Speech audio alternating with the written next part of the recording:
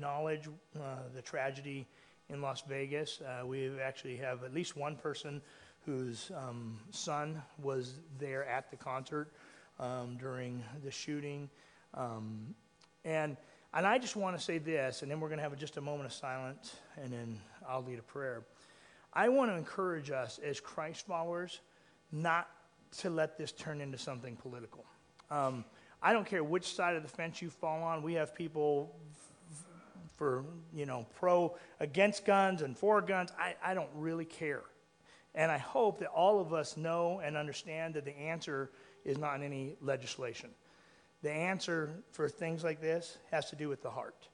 And the problem is not whether or not people can get weapons or not get weapons. The problem is the hearts. And we have a darkness that we are dealing with in our country. And I just encourage all of us to seek Christ, to pray for the families and those that are affected by this, to pray for our country because of future things, and to hopefully have an urgency that we are called as ambassadors of Christ to share Christ with this world.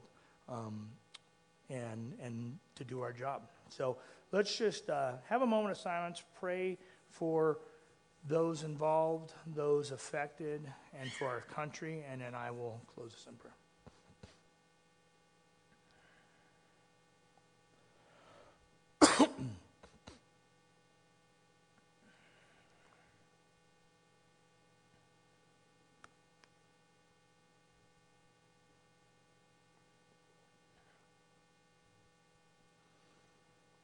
Father God, I thank you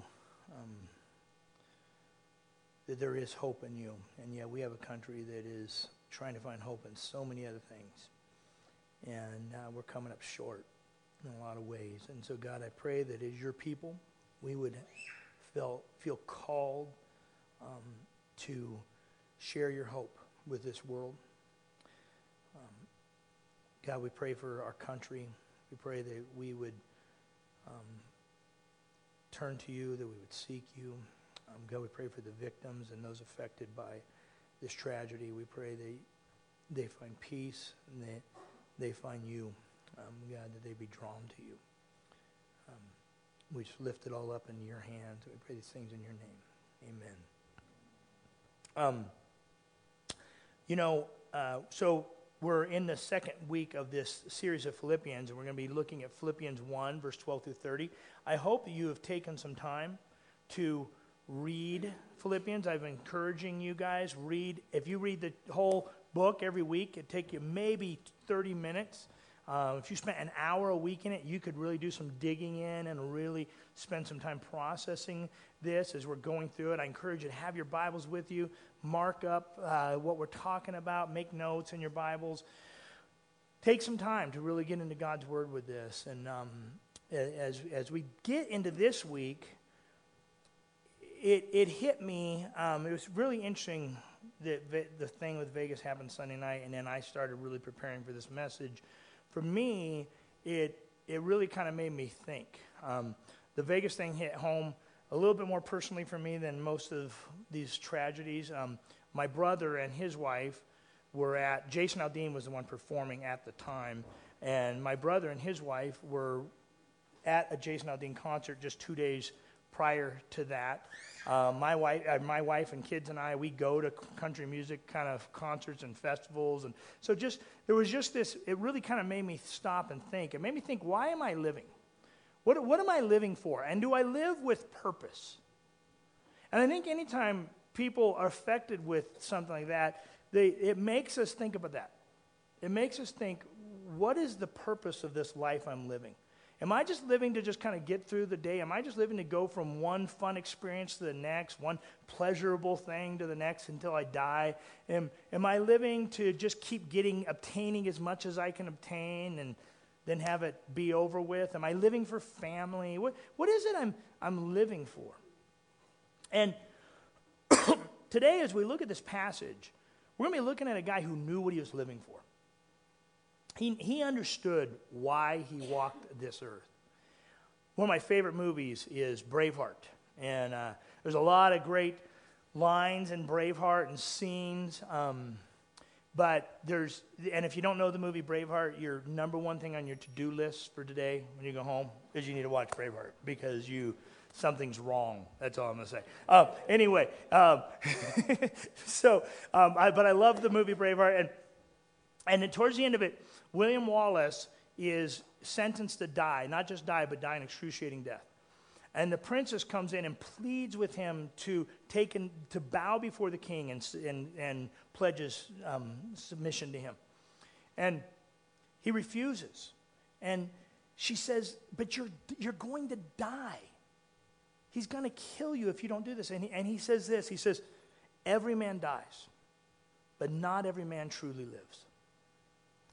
And he can say that because he knows that he lived his life with a conviction. He lived it out. And today as we look at Paul was another one that I believe could say those exact words. And we're going to see that Paul kind of makes a confession of that, to me, as even maybe more powerful in what he proclaims. Now, we have to understand something about Paul before we get into this, is Paul was writing this from prison. He was in his second prison sentence, and this time he was basically facing death. He was sentenced to die, and prior to that, Paul had been shipwrecked, he'd been stoned, he'd been whipped, and he'd faced a lot of adversity. I was thinking about that word adversity, and I think of the William Wallace character, I think of Paul, and I think of my life. And I'm like, I really have not had much adversity. I mean, when I think of the things, that I've gone through in my life, I've had some hard things. I was raised by my grandparents. My parents have addiction issues and all that kind of stuff. But really, when I compare that to the rest of the world and the things that are happening around the world, it's not that much.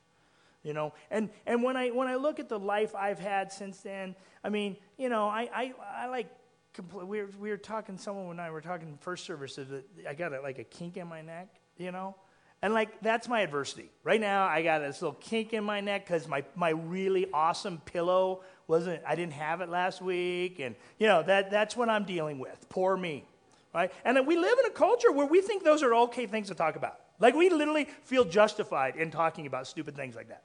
And we feel like it's okay to say that. So my adversity is really, it's not a lot. And and yet I think these guys were able to say these kinds of things out of the adversity that they faced. But then I got thinking about the word adversity in the Bible.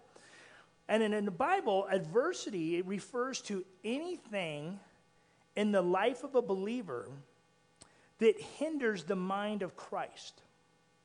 Anything that might hinder the mind of Christ in a believer. So anything that gets in our way of Christ is our adversity. You know what my greatest adversity is? Comfort. And I think if we're really honest, most of us in this culture would have to say that. The thing that gets in the way of Christ in our life most of the time is our comfort, is our distractions. We have so many choices. We have so many options. We have so many things that we can acquire, that we can go out and get. And these things are used by our adversary to distract us. So therefore, they are our adversity.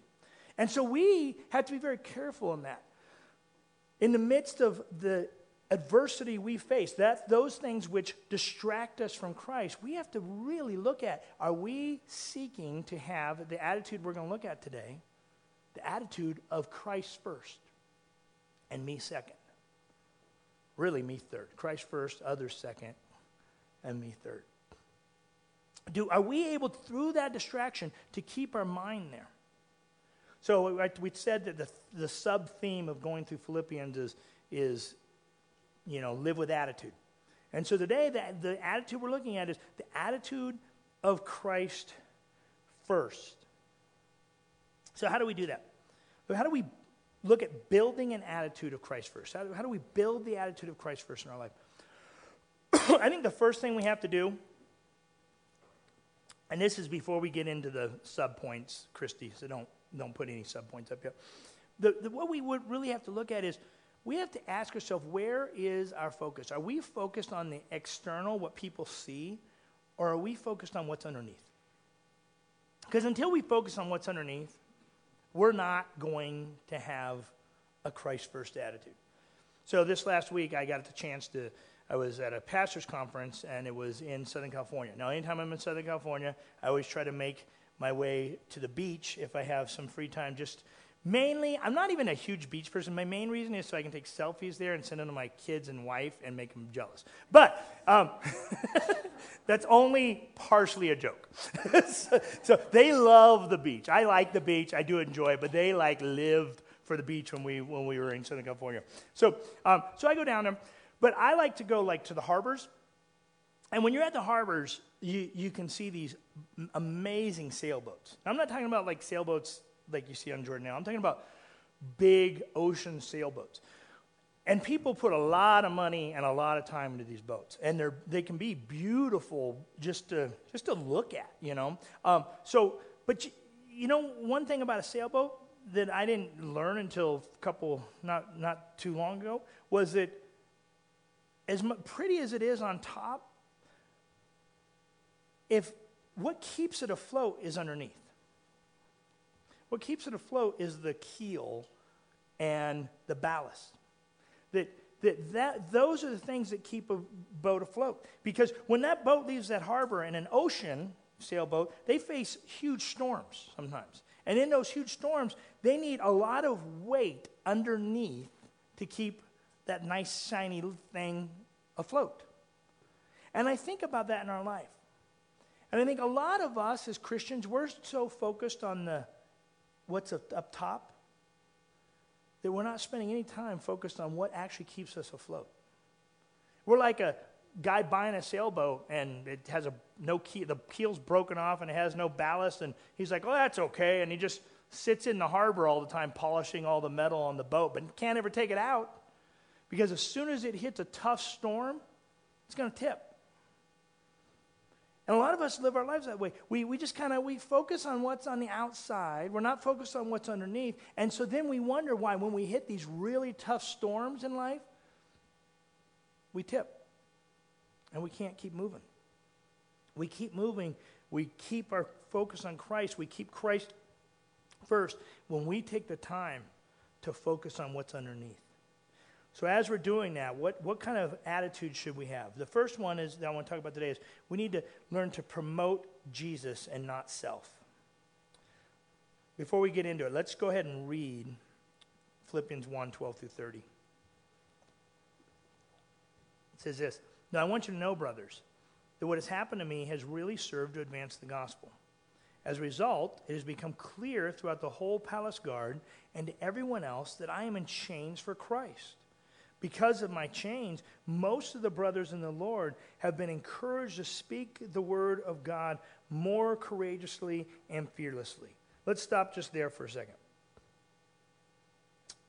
What did I say? I said we need to promote Jesus, not self. Listen to what Paul's saying.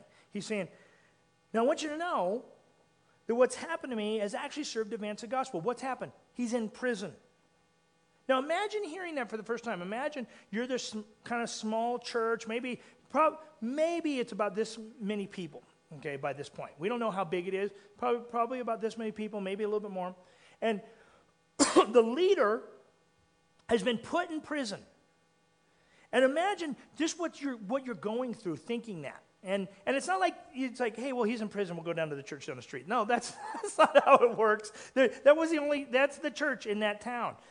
And so that's what you got. The leader's in prison. Imagine the worry that they're going through. Imagine what they're thinking about, just kind of maybe the anxiety they're facing. Imagine reading that for the first time. And here he is, and he says, hey, don't worry. Because what's happened to me is actually advancing our purpose. It's actually helping. I was trying to think if I were Paul. If you saw Shane went to jail, right? And if it was actually for a real reason like Paul, that he was for literally advancing the gospel, it's considered that he's a dangerous person because he's disrupting all the things of culture. I don't know about you, but I think as I think about that, I'd be like, what would I write? I'd probably write, help, really big, right? Or pray for me, get me out of this. I don't want to be here. But Paul's mindset is, hey, it's okay. It's okay. Because this is promoting Jesus. I'm not worried about myself. I'm worried about, does this promote Christ? I worry about people in business. I've known a few people in business that they have very godly principles in their business, but I've known a few that will say things like, well, I run my company through godly principles, and so God blesses it. And so I have all these, we run these principles, and God blesses it. And I just keep running these principles, and God blesses it. And there's difference between giving credit to God. Sometimes it's because they're just giving credit to God for the blessings. But sometimes it's said in such a way that kind of makes it sound like, if I run my business with godly principles, God will always bless it. And what happens when that's not the case? Because I guarantee you, eventually, that there are times that is not the case. See, if our mind is, if I do this, God blesses it. Is that Jesus first? Am I doing that to promote Jesus? Not really. I'm actually doing it to promote myself. Because I'm like, I want my work to be blessed. I want my life to be blessed. So I'm going to do these principles. But there's a difference in saying, hey, we run with godly principles, and it's awesome right now because God's blessing it, but you know what? He gets the glory, and as long as he's getting the glory, we don't really care how it goes. Okay, now that's an awesome mindset. But I've known a couple guys that they just kind of have this like if-then mindset. And we have to be careful with that. We do that with our families. Right? And if we're not careful, we actually become more concerned with promoting our family than we are with promoting Christ. We kind of have this trade-off mindset. And then when tragedy comes, when adversity comes, we aren't prepared. Second, see the advantage of adversity. See the advantage of adversity. Look at what Paul says in 13 and 14. He says, as a result, it's become clear throughout the whole palace guard and to everyone else that I am in chains for Christ. Because of my chains, most of the brothers in the Lord have been encouraged to speak the word of God more courageously and fearlessly. So here's Paul's facing this adversity, but he's seeing the advantage of it. He's saying, hey, look, Christ is being advanced throughout the whole palace guard because of what's happening. And he says, sure, because of my chains, some people are being promoted and being encouraged to share Christ because of what's happening to me. He's seeing the advantage in this adversity that he's facing.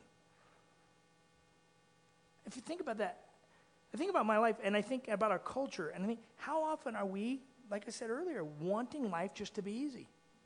Right? How often do we pray for peace and pray for God just to make all the details work out? You ever just pray, God, man, I'm going into this. Just mess this whole thing up because I want to rely on nothing but you. You ever pray that? I've never prayed that prayer. But you read the Bible, and most of the great things God has done has not happened because everything just worked out. But we live in this culture where we constantly want comfort. Like I said, I've said before, if you want to get rich, invent something that makes people comfortable. Invent something that makes our lives easier or more comfortable, you will get rich. Because that is what we constantly seek. We have a kitchen tool for literally anything and everything you want to do. In that. My grandma was the best cook I've ever known. She had like a peeler, 2 knives, and a grater. And that would and she could cook anything. But now we got a little tool for every little thing in the world, because we feel like we've got to make stuff constantly easier for us.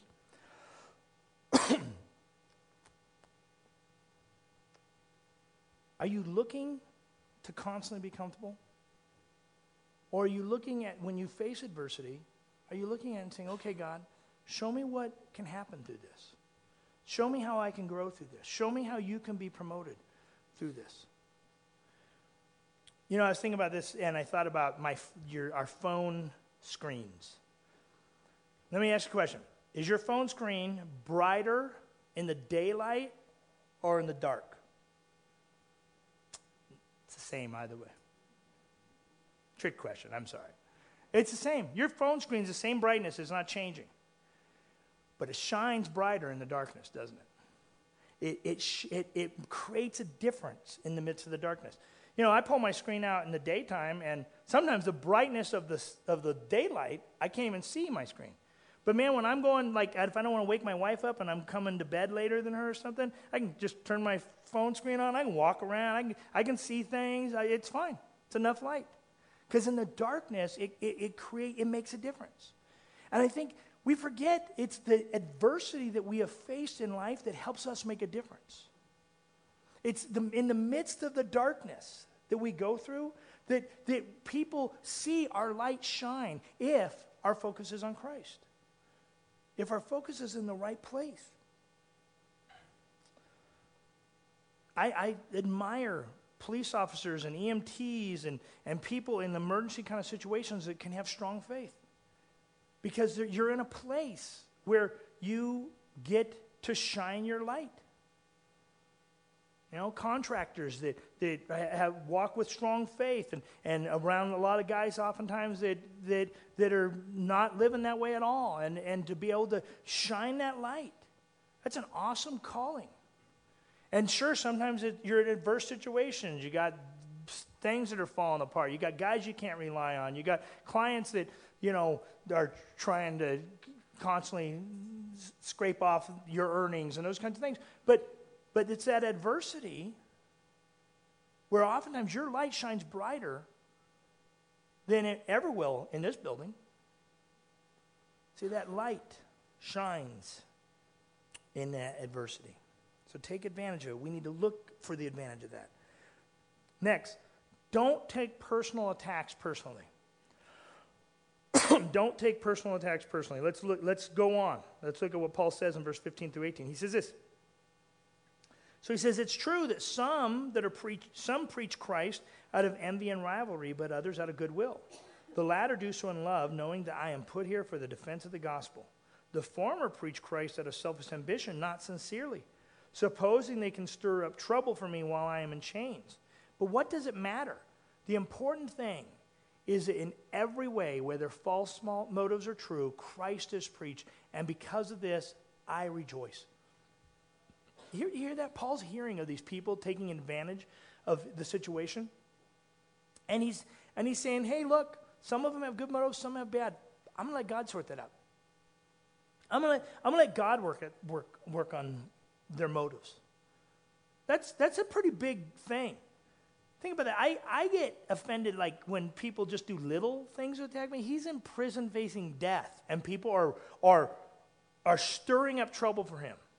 And he's like, hey, you know what? Let God sort that out. Don't you worry about it. He, in a sense, he's encouraging them. Look, don't get drawn into that. Don't take your focus off and try. Probably what was happening is the church was spending some of their time trying to squelch these people, trying to keep them down, not letting them do what they were doing. But while they're doing that, all their focus is off where it's supposed to be. Their focus is off actually sharing the right message, sharing the gospel, and keeping their hearts focused on Christ. And he's saying, hey, don't let the enemy pull you aside and down into that level. You stay focused where God has you focused, where God wants you. You stay focused on purpose. You live with purpose. And as you live with purpose, you will find that you are able to know why you're living. You're able to go through life having the mindset of knowing that, hey, Christ is first and I am second. Have you ever had someone just personally attack you at work or attack your family? Our natural reaction is to lash out at it, right? To get pulled down to that level. But it almost never actually helps. It actually usually hurts the situation. And we actually end up letting a lot of our negative stuff show rather than keeping it where it's supposed to stay. You've seen it work. You get pulled into the water cooler talk. You become more focused on trying to spite each other than anyone does on doing their job. People become more focused on, tearing each other down than actually accomplishing anything. And in the church, we do the same thing. If we get pulled down into that stuff and we get our focus off of who Jesus is and what Jesus is doing and what God wants to do in the church and in our lives, then the enemy is won. Doesn't matter what you think someone's motives are. You just do what you do. You do what Christ has called you to. Don't get pulled in to that. Next, gain confidence from prayer in the Holy Spirit. Look at verse 19. Look what Paul says here. He says, yes, and I will continue to rejoice, for I know that through your prayers and the help given by the Spirit of Jesus Christ, what has happened to me will turn out for my deliverance. You hear that? Through your prayers, this will work out to good. Right? Not by anything I'm doing. He's not saying that. Not by anything that we've worked out. It's not a plan. No, through your prayers and through the work of the Holy Spirit. See, Paul believed in the power of prayer, and he believed in the power of the Holy Spirit. We, at Mountain View Fellowship, we believe in prayer. That's why we have those prayer cards. We want you to share your prayers with us so we can pray for you. And I'll tell you, I hope and I pray that you are praying for your church, that you're praying for Mountain View Fellowship. I hope that we're a part of your weekly prayers. I hope that you're praying for the leaders of Mountain View Fellowship. We covet those prayers. We need those prayers. I told you I was just getting back from a conference, and it was a conference on church planting and growth. And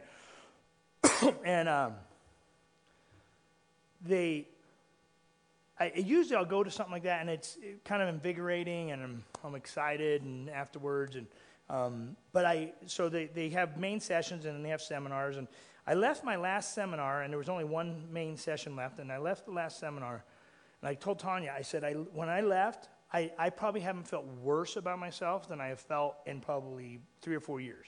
I just was feeling like, what in the world are you doing, Shane? This is ridiculous. You have no business being here. I don't know if you guys know this, and this is something we can celebrate as a church, that only 15% of churches across the nation are growing. Only 15% of churches across the nation are growing. And Mountain View Fellowship has experienced growth every single year since the day we started.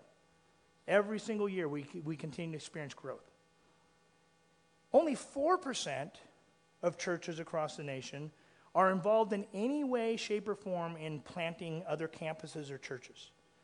And Mountain View Fellowship has a percentage of our offering that goes towards planting other campuses and churches. And we've planted one, and we've gotten on the horizon others that we want to plant.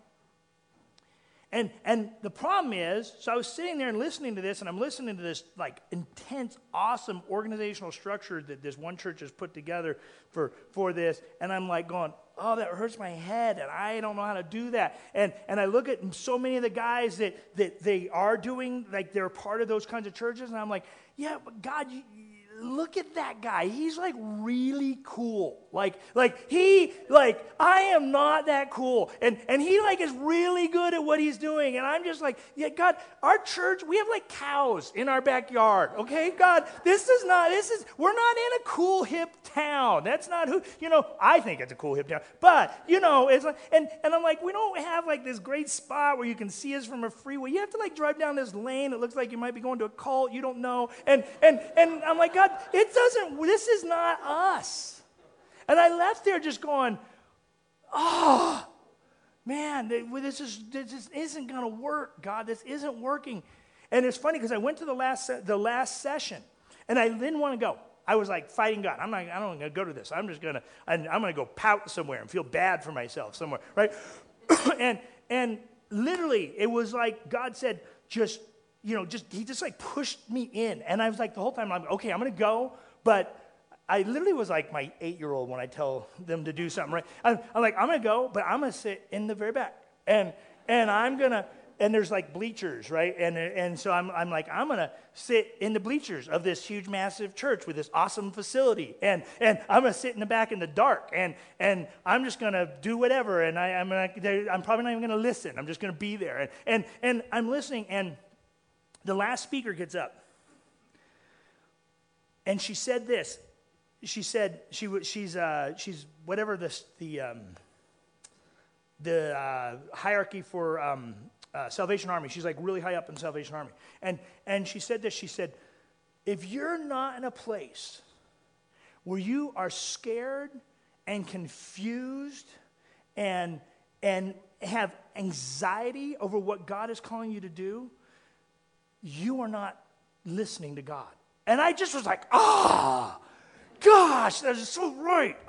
So, but I'll tell you, my point is this. God was just speaking to me saying, it's not a matter of who you are. It's not a matter of where your church is. It's not a matter of if you guys have everything down right. It is going to be, Mountain View Fellowship is going to continue growing. Mountain View Fellowship is going to continue planting. Not because of any of that, but because you rely on the power of the Holy Spirit, because you rely on me, because you seek my face. And if we stop seeking God's face, we will be another statistic. We have got to be a people of prayer. We have got to be a people who allow the Holy Spirit to continue to work in us. So we covet your prayers. And I would say this, if I have one thing that I would just, if you're going to apply one thing from this, I would say go home and write it on your weekly calendar somewhere to pray for the church. To pray that God would move boldly in us and that we would submit boldly. Next thing, be clear on purpose and eternity. Be clear on purpose and eternity. Listen to Paul. He says this, so I eagerly expect and hope that I will in no way be ashamed, but that we'll have sufficient courage so that now as always, Christ will be exalted in my body, whether by life or death. I'm just going to stop right there real quick. Listen to that. He goes, I eagerly expect and hope that I in no way will be ashamed, but I will have sufficient courage. See, even as he's writing this, you sense he's struggling. Like, I want to walk in fear. I want to live out of my fear, but I'm going to keep praying for the courage. Right? And I don't know about you, but that's easy for me. It's easy for me to get in my fear and go, God, I like it here. And he's saying, no, I'm going to keep praying for the courage. He goes on. Look at verse 21. For me to live is Christ, and to die is gain. That to me is Paul's everyone dies, but not everyone truly lives. That's his statement. For me, I know how I'm living. I know what I'm living about. I know why I live. Dying, that's a gain. Because I know everyone's going to do it, and I know where I'm going. But while I'm living, I know why I'm living. He goes on, if I am to go on living in the body, this will mean fruitful labor for me. Yet what shall I choose? I don't know. I'm torn between the two. I desire to depart and to be with Christ, which is better by far.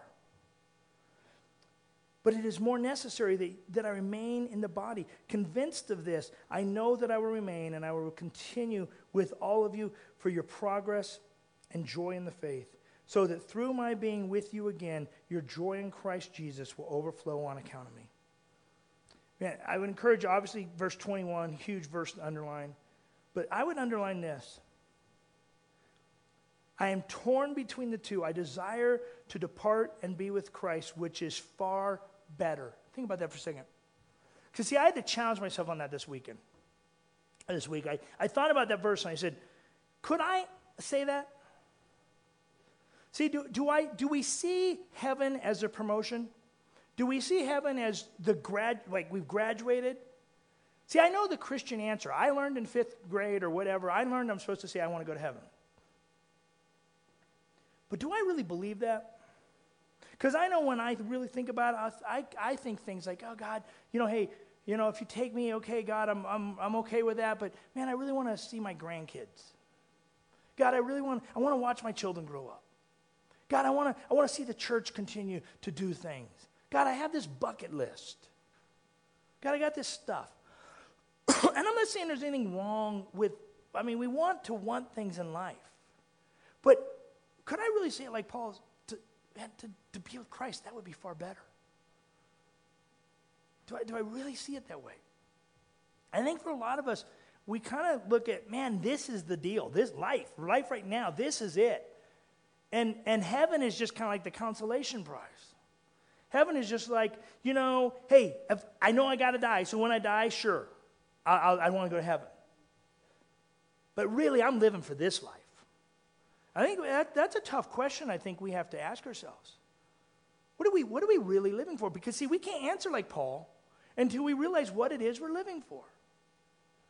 And we really come to terms with that, and we really wrestle with that and struggle with that. And even heaven nowadays, you ask the average, even Christ follower, about heaven. One of it is we talk about being with our family. And I don't want to offend anyone. This is not meant to offend, okay?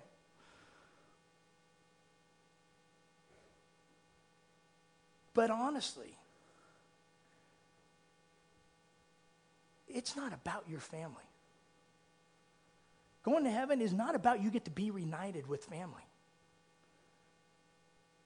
And this whole idea that, we're going to be able to see everyone again, so what? If I'm being honest, I only kind of liked half of them anyway. What it is we get to sit at the feet of Jesus. That's what it's supposed to be about. That's what we should be excited about. That's where our hearts should be focused. And until our heart is focused there, if our heart is focused on, we get to be united in family, guess what? Family is going to be number one here on this life. Family is going to come over Jesus every single time.